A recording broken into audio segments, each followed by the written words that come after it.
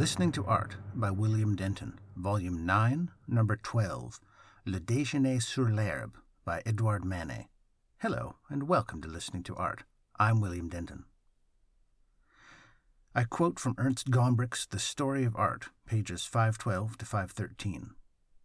The third wave of revolution in France, after the first wave of Delacroix and the second wave of Courbet, was started by Édouard Manet, 1832-83, and his friends. These artists took Courbet's program very seriously. They looked out for conventions in painting which had become stale and meaningless. They found that the whole claim of traditional art to have discovered the way to represent nature as we see it was based on a misconception. At the most, they would concede that traditional art had found a means of representing men or objects under very artificial conditions. Painters let their models pose in their studios where the light falls through the window and made use of the slow transition from light to shade to give the impression of roundness and solidity. The art students at the academies were trained from the beginning to base their pictures on this interplay between light and shade. At first, they usually drew from the plaster casts taken from antique statues, hatching their drawings carefully to achieve different densities of shading. Once they had acquired this habit, they applied it to all objects. The public had become so accustomed to seeing things represented in this manner that they had forgotten that in the open air we do not usually perceive such even gradations from dark to light. There are harsh contrasts in the sunlight. Objects taken out of the artificial conditions of the artist's studio do not look so round or so much modelled as plaster casts from the antique. The parts which are lit appear much brighter than in the studio, and even the shadows are not uniformly grey or black because the reflections of light from surrounding objects affect the colour of these unlit parts. If we trust our eyes and not our preconceived ideas of what things ought to look like according to academic rules, we shall make the most exciting discoveries. That such ideas were first considered extravagant heresies is hardly surprising. This is a painting, oil on canvas, 265 centimeters wide by 207 centimeters high. Now let's listen to Le Déjeuner sur l'herbe by Édouard Manet, recorded at the Musée d'Orsay in Paris on 16 July 2019.